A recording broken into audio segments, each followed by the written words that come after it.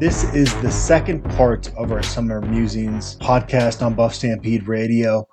Definitely putting work in here as we get ready for fall camp, but this is also the time of year when I need to spend some time with family. A lot of my sources are on vacation right now, so hopefully you don't mind us breaking this up into three parts. William and I talked for nearly 2 hours, so I felt like this was a good podcast to break up into three parts. This is part 2. Number 3 from Shot and Above here on the True or False segment. CU's best player on offense didn't start for us in 2020, and then he also asked about the defense. That's an interesting question, and I in my mind I was trying to think, who is he thinking of? Because it sort of seems like he's suggesting that maybe the answer to that is true. But I'm going to say false to both. I think the best player on our defense, if he's healthy, well, I don't know. It's either Landman or Wells. And most people would probably say automatically Landman, but I think Wells is right up at the same level as Nate, and they both started last year. So either way you look at it, one of those two guys is going to be the best player on this defense. And they started last year, so that's true. I think on offense, I wonder if he's getting at Alex Fontenot, maybe. But I think the best player on our offense, and I know people are going to say this is my bias, but I think the best player on this offense is Frank Phillip, and I think that's going to be proven out in the long haul. And he certainly started last year, and then the other obvious choice behind him would be Jarek Broussard, and he's back. So I'm going to call that false on both counts. Anon427832 asked, will NIL hurt CU in recruiting? Seems like the brand doesn't have the cachet it once had, and maybe recruits weigh that in deciding where to sign. And YO Buff asked, how can CU best position itself with new NIL considerations? William, I'm going to kick it over to you for your initial thoughts here. We're going to talk to Rick George here shortly, and folks will probably read that story from me before they listen to this podcast, but I'm anxious to hear what he has to say. Right. I love the Buffs with a brand. It was a nice initiative by CU, but honestly, there's only so much CU can do in that front. You're right. Talking about, are you a rabid fan base or are you not? And CU has a nice fan base. We love our listeners. We love our subscribers, but let's be honest about where they are. They're not at where some of these other colleges are. Well, and I don't think, everybody's opinions on this whole NIL thing are all over the board. Yeah. I tend to think it's not going to be as big a deal as people think it is. And I base that really kind of off of who makes money off of their social media, for lack of a better term, now. And a lot of times it's people that you never heard of or that you don't expect. Right. And it's a certain kind of person. And I think NIL is going to be like anything else on the planet. Some people are going to be really good at it and they're going to make a lot of money at it. And most people are not. So, I think there's going to be a certain personality type. I tend to think is kind of, outgoing and brash and likes to put themselves out there, who's going to really benefit from this. And others maybe not so much, but I'm with you. I don't think that a school itself can necessarily do much one way or the other as far as this goes. And so far as what we've seen already, like these deals and endorsements, things kind of come from outside, not from within a program. So if you're in certain markets, if you're in LA, probably you have more opportunities. If you're in Miami, you probably have more opportunities. Well, in LA, I think you're going to get passed over by the professional athletes, right? I think you're talking about Lincoln, Nebraska. You're talking about some of these smaller towns where guys, Runza is apparently, going to support every Nebraska student athlete. That's just not something that CU is going to be able to compete with. Right. But how much is that going to amount to? And at the end of the day, in a couple of years, if it doesn't pay back the business somehow, they're going to stop doing it. Yeah. So there's. Yeah, Evan Batty had the best tweet about this. It was like, and by the way, if Evan Batty can't cash in on this, what hope is there for CU? Because he's one of the most beloved student athletes at CU we've had. We have another question about guys that really should be able to cash in by this in the past. Right now, Evan Batty is the guy, and there's not people kicking down the door. Right. But it's going to be the smaller college towns. But to your point, and Evan Batty made this a good point. If you're not performing on the field, you're not going to get those opportunities. So it's going to be short-lived with the recruiting process. The NCAA says don't have this benefit you recruiting-wise, and it's going to short-term, but long-term with this transfer portal, the one-time transfer rule, it's kind of the wild, wild west now in college sports. And yeah, I think maybe this is overblown. It's a compliance nightmare. There's no question about that. Go ahead. And I think you make a great point. You have to look at this in the context of the new transfer portal rules as well. Okay, so all right, everybody in the Nebraska class gets, I don't know what they're going to get. Here's $500 from Runza. All right, big deal, but overrated sandwiches, by the way. Right? Yeah, really, totally. But a third of those guys are going to be stars, and the rest are not, and they're not going to get another dime probably eventually over time. And the people that are really going to, I think the people that are really going to be good coaches in terms of talent moving forward are the ones that can really master the transfer portal. And so you kind of recruit guys now with an eye towards getting them back in a year or two if you don't get them now, I think. And so you look at that, and the whole NIL thing kind of goes out the window in a sense that at the end of the day, guys want to play, right? And so they get a special deal from some company if they go to Miami. Well, I'm not playing here. I want out. And that's going to be the reality of it. So I don't know. I mean, I just don't. I mean, I've been around too long and heard too many things are going to be the end of the world, and they never are. Things adapt and they change. And, being way back in the 80s, there was Prop 48 was going to change everything. It didn't change anything. None of these things really, I mean, it changes things. The playoffs change things, whatever. But I just don't see the apocalyptic impact of this. I just really don't. Alabama and Clemson can only sign so many guys, right? Right. That's the saving grace here. And it's not, and what difference does it make? They're going to get the same guys that they would have got anyway, right? I mean, they're Alabama and Clemson. They're going to get Michigan. They're going to get the same 4 and 5 star guys that they were going to get anyway. So, Mile High Crew asked which 5 former Buffs, regardless of sport and time period, would have made the most amount of money from the NIL. Byron Whizzer White sponsoring Marlboro Reds would have made a heyday, right? Yeah, he's one of the names that I came up with for sure. I didn't think of Evan. Not that Whizzer White smoked. I don't know that, but yeah, right. Or but I don't know what I don't know what kind of personality he had back in those days. But the number one name for me, Alfred Williams. Okay. Because that guy was just, he's still that way. Look at him, even without, he's a personality that's as big as the sun, right? And Alfred says what he believes, man, and he doesn't care whether it's politically correct or not. And he says it on the radio, and he said it when he was here. And I think I remember at times he clashed with McCartney, times he clashed with Bieniemy. That was the nature of his personality, and I think so. He's the first one to come to my mind, and Eric Bieniemy, I think, Philip Lindsay, and what I'm looking at is larger than life personality kind of guys. You know what I mean? Yeah. Who are like the guys you always like, but this is my favorite interview.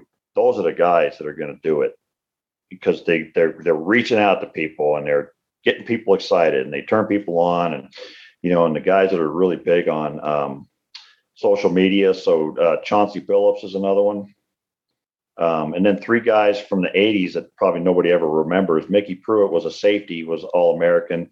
David Tate was a cornerback. And then Kyle Rappold was a nose tackle. And those guys just had that personality. That was back in the days before you had all your social media and stuff. And I think guys like that are just going to run with this thing.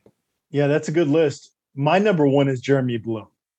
I can see that. I'm not sure if he sort of fits like the outgoing sort of brash mold, but I don't really remember him off the field. No, he was the man on campus back then. And actually, LSU's gymnast, I'm blanking on her name, is actually they're projecting her to go 7 figures with NIL. And Jeremy Bloom reaches a whole demographic across football, skiing, women just in general, right?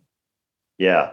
Well, and I wonder, I'm not like you see these people on YouTube who are making millions from whatever it is they're doing. I don't watch their stuff, so I don't know what they're doing. I'm a uncool old guy, so I don't know what it is that people are doing that make them huge on that particular platform. It kind of blew me away in the last few years to find out that people were making millions doing that, and without being famous. So, but Jeremy has that quiet swagger to him that I think people gravitate towards. Spencer Dinwiddie is another name. You had a good list there, but Spencer Dinwiddie is one I would throw in there. Sure. I mean, I remember riding around Boulder before basketball games, and the mayor was a thing when he was at right. I said Chauncey, right? Yeah, you did. Yep. Yeah. And then I was trying to think of what was the big center, the big All-America center. I want to say David Harrison. Yep. He was I'm throwing that out as a possible. Okay. As a guy, another guy that comes to me from the past is Leon White, who went into professional wrestling and really made a name for himself. Yeah. Anybody that goes into professional wrestling is that kind of a guy, so he was Leon Bull Power White. And, any guy that can market himself like that in wrestling, I think would have been really great at this as well.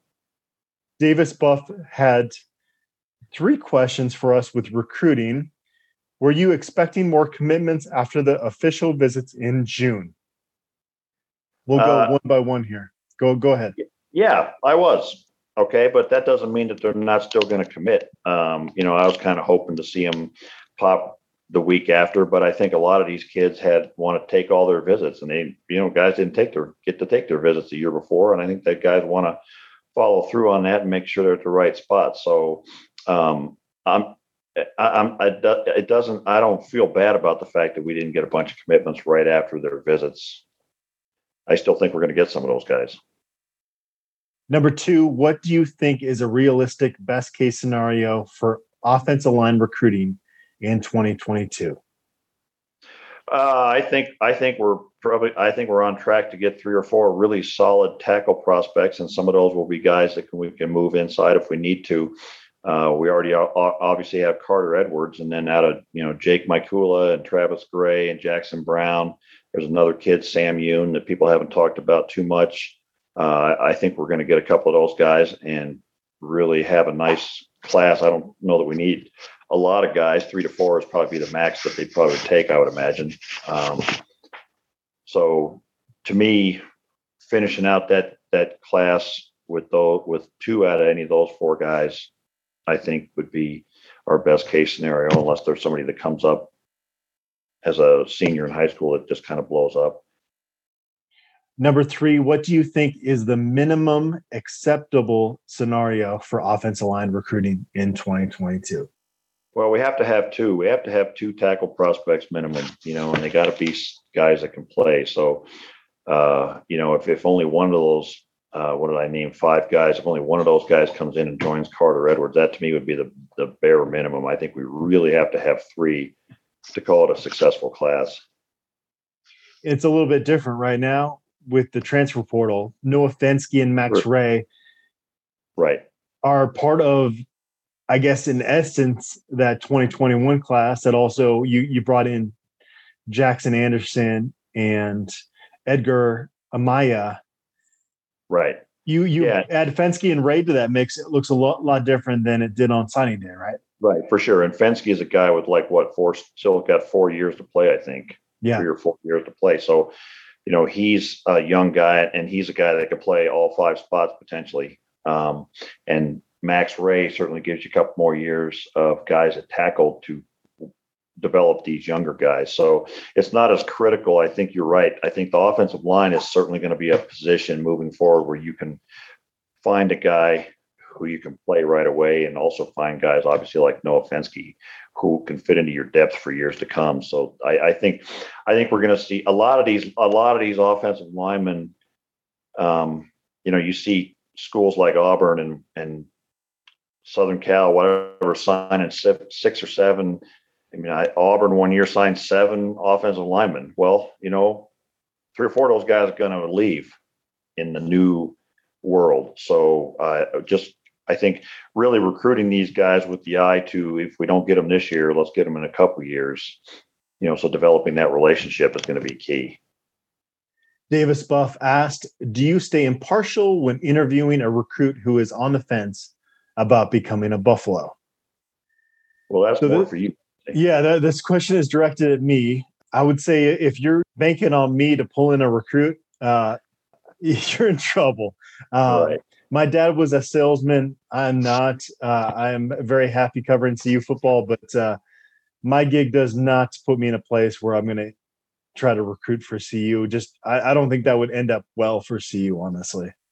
No, and it's not what you're here to do. It's not your job, and certainly as a professional, that's.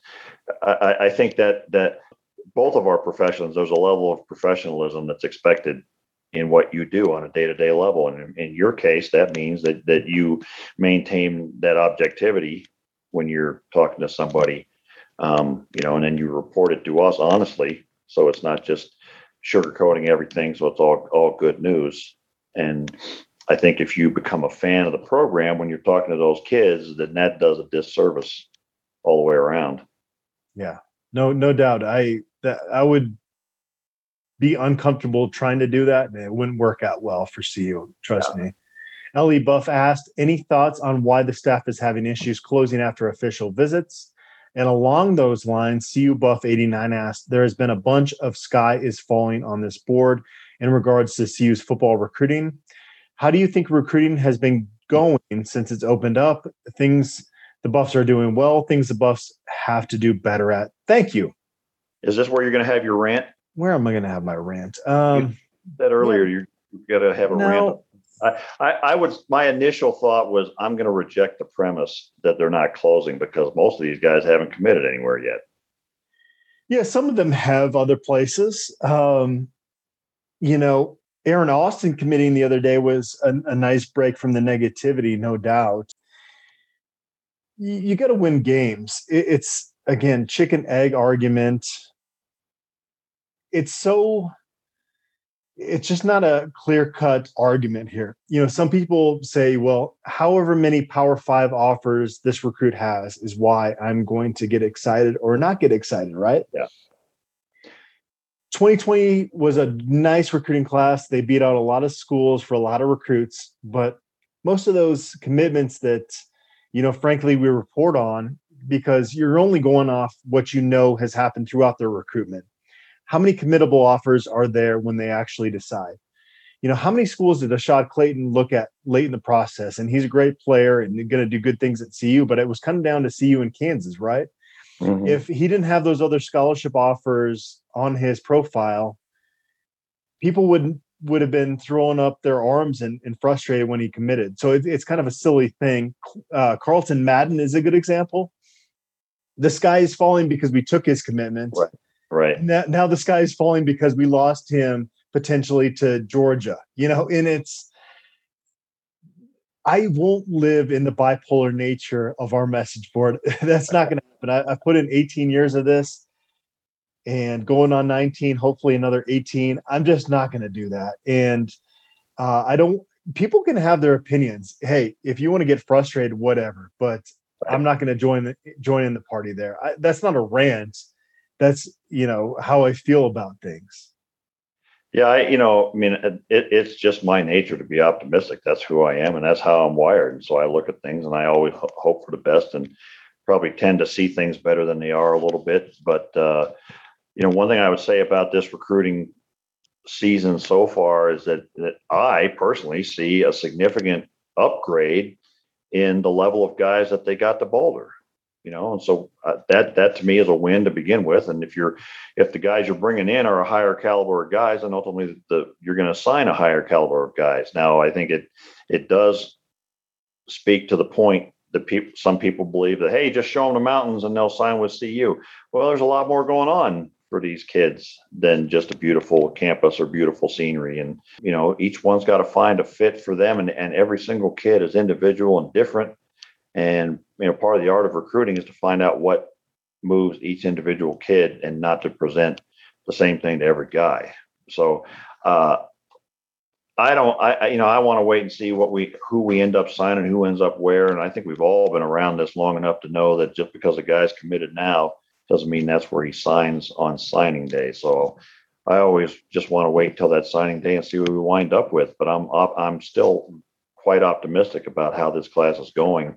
And I think, what we're hearing from recruits based on their visits is really good to me. I mean, it seems almost universally that they're saying very good things about the staff and the team and the togetherness of the team and the facilities and everything else. And, now we're just going to have to sign a class. I think somebody made a good point that, you're going to be 300 plus offers out there from CU. We're only going to sign 20 to 25 of them. So if you're going to cry yourself to sleep over every guy that doesn't pick us, that's going to be a lot of crying, because most of them are not going to pick us.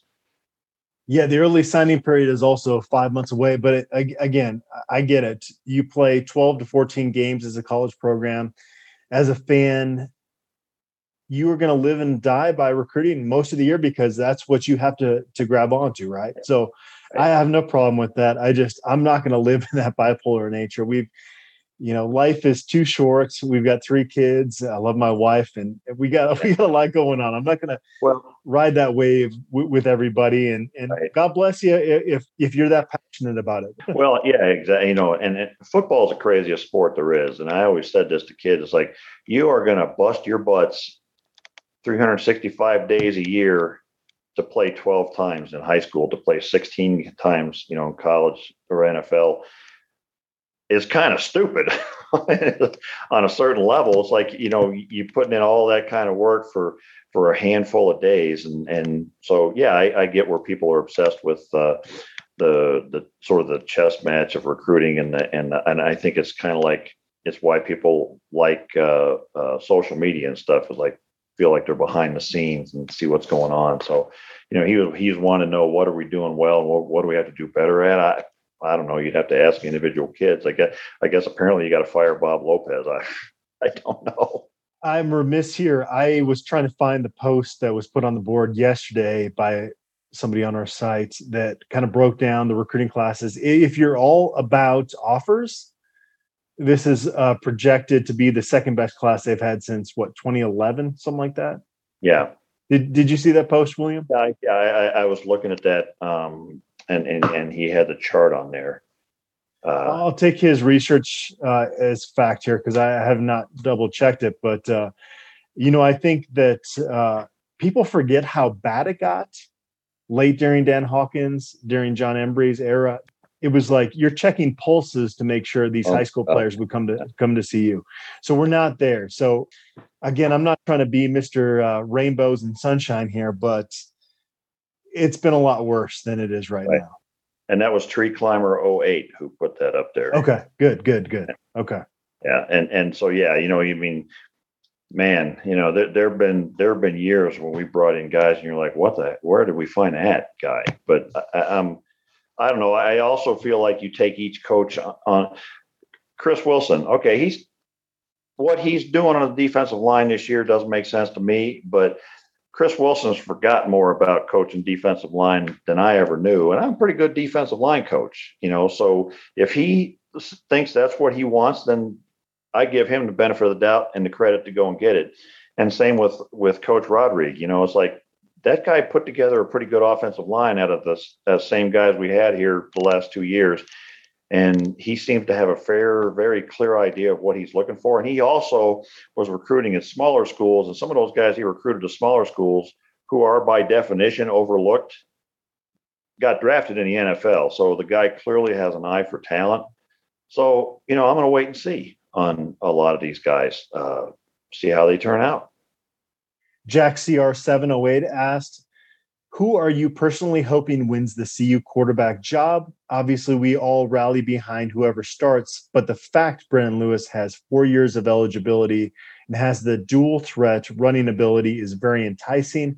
Nothing against JT Shroud at all. Happy he is a buff. Just want to know your thoughts. He kind of stole the words out of my mouth there with the dual threat running ability. I think that's why most people want Brendan Lewis, right?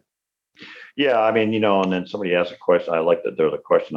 The next question I think about a comparison between those two guys. But to answer this specific question, I honestly don't care. I want the guy to win who's going to win games for us. And if JT Shroud ends up being the starter and has what it takes to get us to 8 or 9 wins, and God bless, I'll take him. And if it's Brendan Lewis, great there too. I have never really taken a personal interest in who ends up being a starter at any position for CU. I just want the best guy to play. I want the guy that gives us the best opportunity to win, to be the one that plays. So I don't really have a personal stake in it. Up next along those lines is RJack 3 with this question. If you had to compare the JT Shrout versus Brendan Lewis quarterback battle, what 2 movies would you pick, and how do these players remind you of that movie? If you can't think of movies, what analogy would you make to compare this competition? All right, you go first. I'm going to go Apollo Creed versus Rocky. And Apollo Creed is Brendan Lewis. He's got that mobility to him, and Rocky is that JT Shrout. He's the home run hitter of this competition, and so that's my movie analogy there. Okay, well, we're here in our house. We're huge fans of the Marvel Comics universe of movies, and so I came up with Brendan Lewis is the Guardians of the Galaxy, and JT Shrout is Captain America, because Captain America is old school, and follow the rules and do everything the way you're supposed to do, and we'll be a pocket passer and throw the ball down the field. Whereas the Guardians of the Galaxy, man, they're they're pulling it out of their backside, figuring it out as they go along, and make things happen here, and didn't see that coming, which is exactly what happened against Texas last year. It's I don't know if Brendan Lewis completed a pass in either one of those drives, but he got us in the end zone, and so to me, he's kind of like the Guardians of the Galaxy, figuring it out as he goes along, not following any kind of a playbook. So that was my comparison. Okay. Yeah. What was it, Rocky 3, where Rocky and Apollo were running on the beach? I can just see that this summer with JT Shrout and Brendan Lewis. Yeah. You ever fight a dinosaur, Rock? It can cause a variety of damage. Nobody's going to know what I'm talking about. No. The cheese factor with the Rocky movies is very high, but if you haven't seen them, it's one of those things. If you wake up in the middle of the night and you can't sleep, turn on Rocky. It's a good movie to watch in that setting. Yeah, all those. That's from my youth. Yeah, our boxer puppy Punchy was named after Rocky. Would have been the 6th Rocky movie, but her father is named Apollo. So she's got some Creed lineage in her genes. All right. RJack 3 also asked, can you think of any position battles in the Buffs past where the competition didn't really produce a guy and the season didn't live up to the promise, in part because of not finding a guy at the position? Oh man, there's never been a question that spoke more to me than this question. Jordan Webb in 2012 is the final answer here. Lock it in. Yeah, I mean, it can't be anything but quarterback. I really racked my brain, and it's only quarterback competitions that have that sort of impact on a team. Every other position is just one out of 11 guys. And I couldn't think of any competition where the guy won and didn't really live up to expectation, that it hurt the team enough that we didn't win. But it's always quarterback competitions. I was thinking of that guy who was I think a 4 or 5 star and transferred in, was going to be the savior of the program, and started one game and then he was benched. Did you know who I'm talking about? Connor Wood?